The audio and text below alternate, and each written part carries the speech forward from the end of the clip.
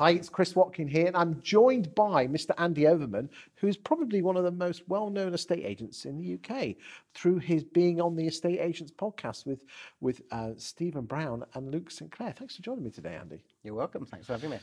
I want to spend the next 20 minutes or so going through your journey as an estate agent because you've just entered your 44th year. You've also set up your own estate agency under the Location brand, but there's been lots of trials and tribulations to get to that point. And I want to talk about those fears and frustrations and hopes and dreams so the boys and girls out there in estate agency land can learn. Is that okay? Sure. So, you fool, when did you want to become an estate agent?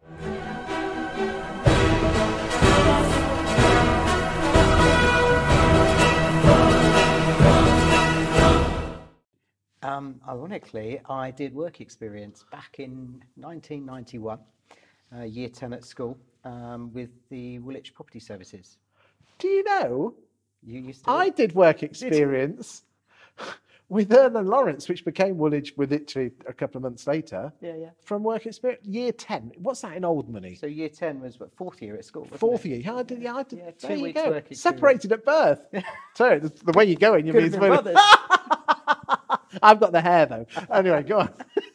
Go on, brother. Sorry. Yeah, back in 1991, I did 2 weeks work experience. Loved the fact that no 2 days were the same. There was just such a wide and varied role for all of the people in the office. And then I took on a government YTS scheme back in 1993. In fact, I've just celebrated my 28th anniversary. So 23rd of July 1993, I became an estate agent. That's quite spooky because I became an estate agent literally a month later. Wow. That is spooky as hell, isn't it? It was a tough market then, wasn't it? Yeah, just coming out of the back end of the late 80s, early 90s recession, it was incredibly tough. So you went on work experience, you joined the YTS, you were basically the lad that made the coffee and stuck the stickers on the brochures. Yes, and on a Sunday I elected to work 4 hours extra for extra pay because of course it was only £28.50, wasn't it, back in the day? Until you turned 17 and then you got a pay rise. How did your parents feel about you not going on to say university or A-levels and stuff like that? So my auntie was devastated. I was a straight A student, but I rebelled and didn't pick up a book for revision. Ended up with B's and C's, single parent background. So for me, if I wanted the latest trainers and I wanted the nice clothes, I had to go out there and earn them. So I had 3 paper rounds, set up a market stall, flipped burgers in the evening when I was sort of 14 and 15 to earn Where my do you money. think that entrepreneurial ability came from? I wasn't prepared to let the situation that I was in influence or detract from where I wanted to be. The fact that you came from a single parent household, do you think the fact that helped you in hindsight? I know. Massive driver. I knew that when I became a parent and had children, I never wanted them, no disrespect to my mum, she did the very best that she could for us, but I never wanted my children to grow up in the same way that I did. But interestingly, though, you talk to an awful lot of successful people, and they actually say that by protecting their children, you could almost wrap them in cotton wool for the future. Do you think that? I know we're going off track here, but that's where I want to take the conversation. Do you think you could be wrapping them up too much? No, they know the value of money, they know the value of people, of trust, of kindness, of love, the values that we share as a family. So all the same values that you had with your mum, but just basically making sure leaving them, make sure that they don't have the nasty things. Yeah, and my children, they'll do chores to earn their pocket money. You don't get nothing for nothing. So it's not as if you're giving it to them on a silver plate and a silver spoon. Absolutely not. No, they'll graft for it in the same way that I did. So let's come back to the mid-90s. How soon were you before you were out valuing properties? Late 90s. Okay. How was that? Challenging.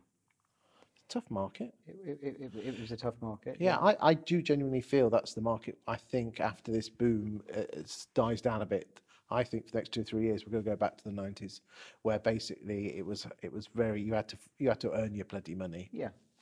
Let's face it, it's been a license to print money recently, and it's flattered. Even the most mediocre of agents have been flattered by the market, and I think that as the market toughens up, then good agents will come to the fore again. Can you remember your first revaluation? Yes. We can all remember our first, can't we? Skipping Block Row in Wyndham. There you go. Did you get on the market? Yes, I did. Good for you. Yeah, it's my first list and sell as well. Double commission. Hey. So when did you think to yourself, estate agencies for me for the rest of my life? Because you could have gone different directions. I knew it from work experience. I genuinely, in the same way that my business partner Vicky Barberis, she knew from day one. I absolutely knew that property was for me. I loved it. What, the bricks and mortar, a 9-inch brick, a roof tile, or the people, or The people, the fact that you play such a pivotal role at one of the most stressful times. You have got the ability as an individual to make or break that person's life at that point in time. And I think that carries a huge responsibility. And I love that responsibility. So when you were valuing, was that still with the original firm that you were with, or had you moved by then? So I had a spell with Abbott's and then with Spicer Hart. So this was during the 2000s then, was it? Were you a bit of a journeyman valuer going backwards between? So I also had a canvassing role. So one of my particular fortes was setting up appointments, working alongside the valuations team. And I did that certainly for Spicer Hart across Norwich and Cambridge. So I was travelling a week in each office at the time. Okay. What did you learn by that? Because let's be frank, most valuers are shit at business generation. I learned to listen, because if you listen to people's needs and then relate them to how you're going to plot the journey for them and simplify that journey, then for me, that's where I learned the basics of charging what you're worth. But how did you get over that fear of rejection, which most valuers have? It's like a slap in the face at a nightclub, isn't it? That kind of analogy. You're going to get in this job 9 slaps in the face for one. But if you don't mind me saying, Andy, most valuers don't go out there and business generate because they're afraid of the slap. How did you learn that slap? To like that? Is that because of your upbringing, the tough childhood you had? It's the little 1%ers. So if you want to be mediocre, then you'll do a mediocre job. If you'll go the extra mile if you want to be ultra successful. But if I had every single valuer on that sofa, they would say they're successful and passionate. But you had the balls, but you don't mind going over the slap in the face. No, passion should not be confused with effort. They're not the same. You need to, it's great being passionate about what you do. Okay. But bring it back. How do you get over that fear, which most people have? I mean, we're going to come on and talk about the power of video in a bit, where you've got over the fear of video. But by the looks of it, Andy, you're presented with a problem, you get over it. Most people don't like door knocking, most people don't like business generation, and most people don't like doing videos because they're fearful of what other people think. How have you got over it? I've got a thick skin. In the nicest possible way. I don't care what people think. They're not on my journey. My journey is my journey. It's a shared journey with myself, my team, and my business partners. It's not their journey. But how, what piece of advice would you give? It's all very good saying journeys, but, come on, how did Tom you... Panos does it, make rejection your best friend. Okay, and how did you do that? Acceptance. Just accept the fact you're going to get some no's. You're going to get no's, it's inevitable. Is it just a case of sucking it up and being tough about it and not being a big girl's blouse? You've got to have a thick skin. And the more no's, for every no that I get, I'm one step closer to a yes. And if you go out with the mentality that for every no you get, you're one step closer to a yes, you'll appreciate the yes when it comes, and the yeses will become more frequent. Have you got better at this as time goes by, as you've matured? Yes. I went stale for a bit, but in the environment that I'm now back in, I'm very much a small fish in a big pond. So you went and joined your firm before. You joined them in 2009, and if you don't mind me saying, I think throughout the 2010s, you were golden balls, weren't you? Yeah, I won the Times Award, and I was incredibly humbled for that, and had some huge successes. Were you enjoying yourself at that time in those early years? In the early years, yeah, up to sort of 2014, 2015, very much so. And what changed? I met some incredible people, thanks to Peter Knight and the awards. We started to connect on Twitter. I think social media became more and more prevalent in estate agency. So we were making, I personally feel as though I was making better connections. Was it almost like the scales were removed from your eyes that you could almost see the grass was greener on the other side? Yeah. Could you see if I'd like spoken to you in 13 or 14, do you think you could have seen yourself at that firm almost forever and, hopefully become a director and an owner in the business and been there forever? At that stage, yes.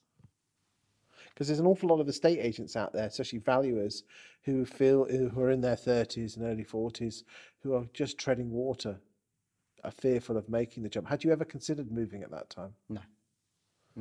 You were just enjoying the job, passionate about it, earning a decent income. Good money, nice car, no stress. Do you think you become addicted to that? Almost not addicted, or that you were chained to it? I feel as though there I was a big fish in a small pond, and that was a comfort blanket to me. Yes. Because by this time you'd recently married, you've got your kids, you just had Not married. No, you're not married? No. Hey, Don't marry me off. It's about bloody time you did, though. Make a decent woman of her. Yeah, we've been together for a few years. Yeah, I know. And children, yeah. Oh, dear. 2 beautiful daughters. Just a bloody ring round the finger, isn't it? That's what you're going to say. Get it. Bet you I'll sort him out, don't worry. Sort yourself out, man. 2 beautiful girls, Sophia and Leia May. They're now 8 and 6. Which we all know damn well that you think the world of, really do, don't you? I idolise them. They're my world. All 3 of my girls are my world. So, you through winning the award of what award was it with the property? Best UK estate agency manager. Okay, that opened doors, and you realised that the light was on the other side. It did. It was my employer's reaction to it at the time, because immediately after the awards, I was asked to sign quite a restrictive contract that had no benefit to me, no tangible benefit to me, but was quite one-sided towards. And that's when I suddenly saw a different side to where I was, and I had my eyes opened to other possibilities. Yeah. When did you think to yourself, I can't stop here forever? I think the crunch point came last year. But if you don't mind me saying, I've known you really well 16, 17, 18, and I wasn't the only person saying to you, why the hell don't you go and set up your own agency? What was holding you back? Confidence. Because there's 2 people in this world which I said that. One was to you and the other one was to Tony Ruby. That if you actually looked at you both on social media, you acted and you felt like you were your bosses of your own firm. You weren't cocky or anything. You had that presence. You had that panache. Many people since Location East have said that they thought it was my firm previously, so they were quite shocked. Do you think there was some jealousy there from your previous employer? I've no idea. It was a difficult time for me. It was a difficult place. I'd like to think not. I was the only one that generally wanted to go out and get the training and go on camera and do the social media. And much as you've heard Vicky's story, mine's the same. I valued the business as my own. Because, let's be honest, you embraced the power of video, and you really did. Mm-hmm. And you still do. If you don't mind me saying, you're bloody amazing at that. All the answers are out there, but you actually listened to them and went out and did them. Yeah. This is whilst you were being employed, But if you don't mind me saying, but by doing that, you created a foundation for yourself that when you did launch, you hit the ground running, didn't you? Absolutely. Yes, it's a familiar face and a familiar face to put to the brand. Because the amount of people I talk about self-employed estate agents, and they almost start their marketing and their brand as soon as they hand their notice in. You almost did it, not deliberately, 2 or 3 years before, didn't you? Yeah, it was a byproduct of how things evolved last year, and it certainly wasn't the intention at the time. But it's I think you were the first person to encourage me to get onto video, and back in the early days with Luke St Clair as well. I could see the traction that they were gaining, the Knightsbridge brand at the time, for the videos and the content, and always doing it from a purpose of being helpful. and giving something away, that was too good to ignore. Let's roll the clock forward to when lockdown 1 happened. You were furloughed. Because, Yeah. let's be honest, you were quite an expensive beast. Right, Be frank, do you think you'd have set up your own agency if you hadn't been furloughed? It's very difficult to answer. Furlough hit me hard, as it did a number of people. I understand the business reasons behind the decision that was made at the time, unequivocally. I think that there were two types of employer. There was one that communicated, cared, in regular contact. I mean, when you look at the stark difference between my experience of furlough compared to what Vicky and Assad were doing with the team in London, they were polar opposites. I mean, I'm assuming that you were getting regular feedback, phone calls, how you doing? No. So basically you were shipped off on furlough and left. And heard very little until things manifested towards the end, yeah. If you don't mind me asking, I mean, was it the actual furlough that hit you, or the attitude? Because there's a lot of people that got furloughed, but it didn't affect them in the way it did you. I think it affected me. I love being immersed in the community that I serve. So from the point of view of not then being able to go out and do that community, I was having to find other ways. So volunteering with our local weeding group, I was running prescriptions to people. But it felt at the time, I mean, estate agency is my passion. I wake up to do it daily. I love it. To have that taken away, I took it really, really badly. Hit the booze, first pint at lunchtime, last pint at 10 o'clock at night, go to bed, wake up, rinse, repeat. I was in an awful place, When did you hit rock bottom? Stephen Brown, phone call from Stephen Brown. We were checking in on a Tuesday and Thursday within the group, and he'd noticed, I think 2-3 weeks running, that I'd been sat out in the garden playing in a pool with the kids with a beer on the go at lunchtime, and it was a phone call from him to say, "Come on, look, you're putting on weight, you're not with it. This isn't you. Wake up, smell the coffee." How did that hit you? Hard. Yeah, because it then triggered off, the conversation triggered off with Evita, and That's your other half. That's my other half. Yes, bless her. Yeah. How did she feel at this point? Exactly the same. She'd wanted to say it, and do you think she was almost too close to the coalface that she didn't feel like she could say anything? Yeah. Yeah. It's hard, isn't it? And I never want her to be in that position again. With the way things have changed over the last 12 months. In our lives, it's so much more open. Do you think by hitting rock bottom, it enabled you to bounce back and out of the well? Yeah, and I also think everything happens for a reason, and there was a reason that I was on that path, and a reason that I was on that journey. There was a reason that I was furloughed, because I needed to reach those depths and be on that journey to ultimately end up on the path that I'm on now. How did it make you feel when someone that you look up to, Stephen Brown, hit you with some quite hard truth? Welcoming. Didn't it hurt you that, or how did you, did you feel that you were letting your family down, or more importantly yourself? I was letting myself down. And indirectly then letting my kids down and Evita down. It was hard. Do you think the kids noticed that you were going through a bad time? I'd like to think not. I'd like to hope not. No. I mean, hopefully in 20 years' time they can look back at this and see what their father did go through. If they did, I hope that they take the right things from it, and they learn from it, as I did. And what did you learn from it? I learned to be a stronger person. I learned that it's okay to be vulnerable. I learned that it's okay not to be okay. And I learned that it's okay to ask for help. Do you think you were putting a bit of a facade on in, those, when you're in the bad years of 16, 17, 18, were you putting on a facade? I was unhappy.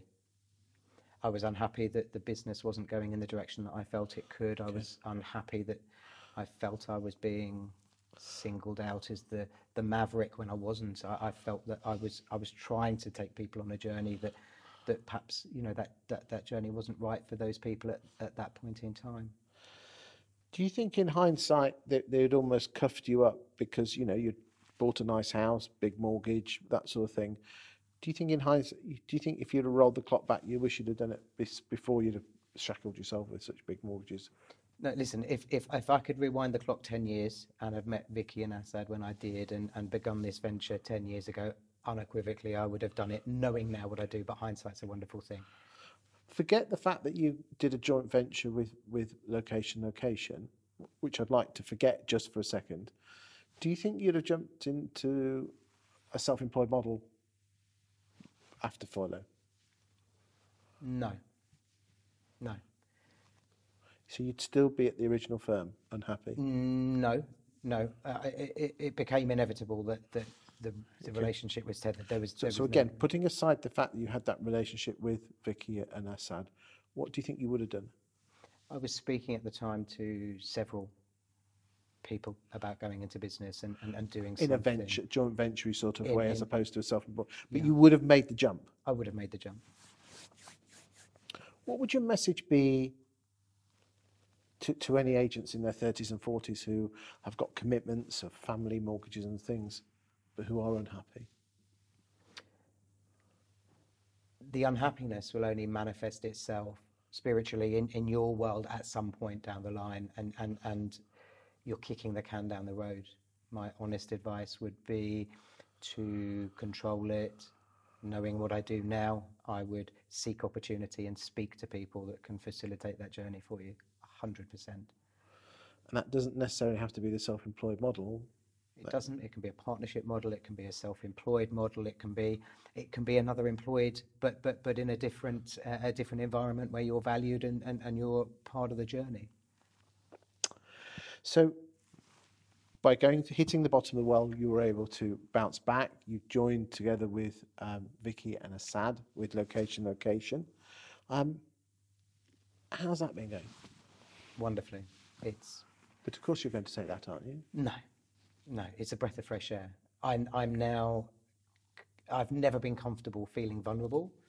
I now can feel vulnerable and do. When you look at the expertise, take Vicky and Asad out of the equation, when you look at Pete, when you look at Anna, when you look at Hannah. Who are these people? At Stoke Newington, at their branch in Stoke Newington. When you look at the amazing people that I am around, I feel a very small fish in a big pond again now, and that zest for learning is back, that appetite. Okay. And it's not born out of money or success or car or holidays.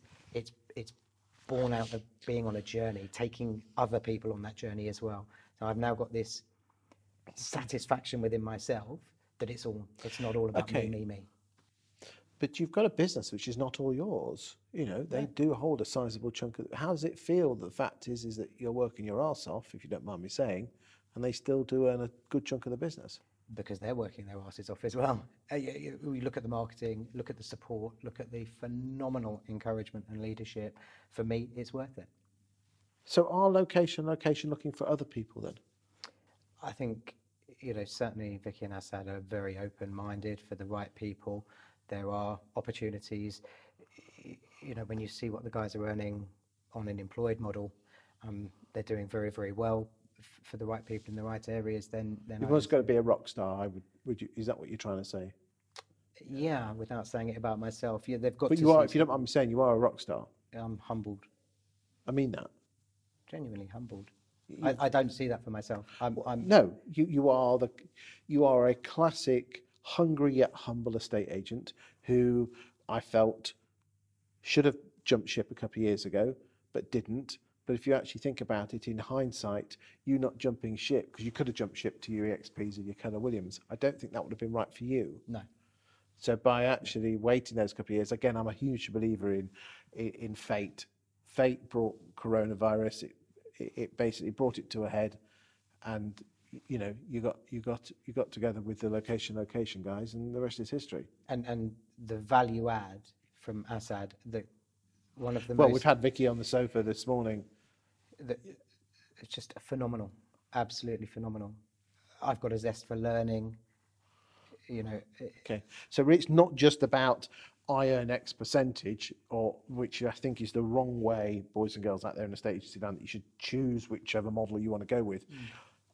It's interesting, we are in a people business, yet we never talk about the people, do we? So if you want a percentage of a business that's going to be £200,000, £250,000 turnover, and you want that for the rest of your life, that's great. But if you want to take people on a journey and then grow that business from one to multiple locations and have X percent of a business across, you know. Surely it's better to have a smaller percentage of a bigger pie Yeah. than a large percentage of a small pie. Yeah.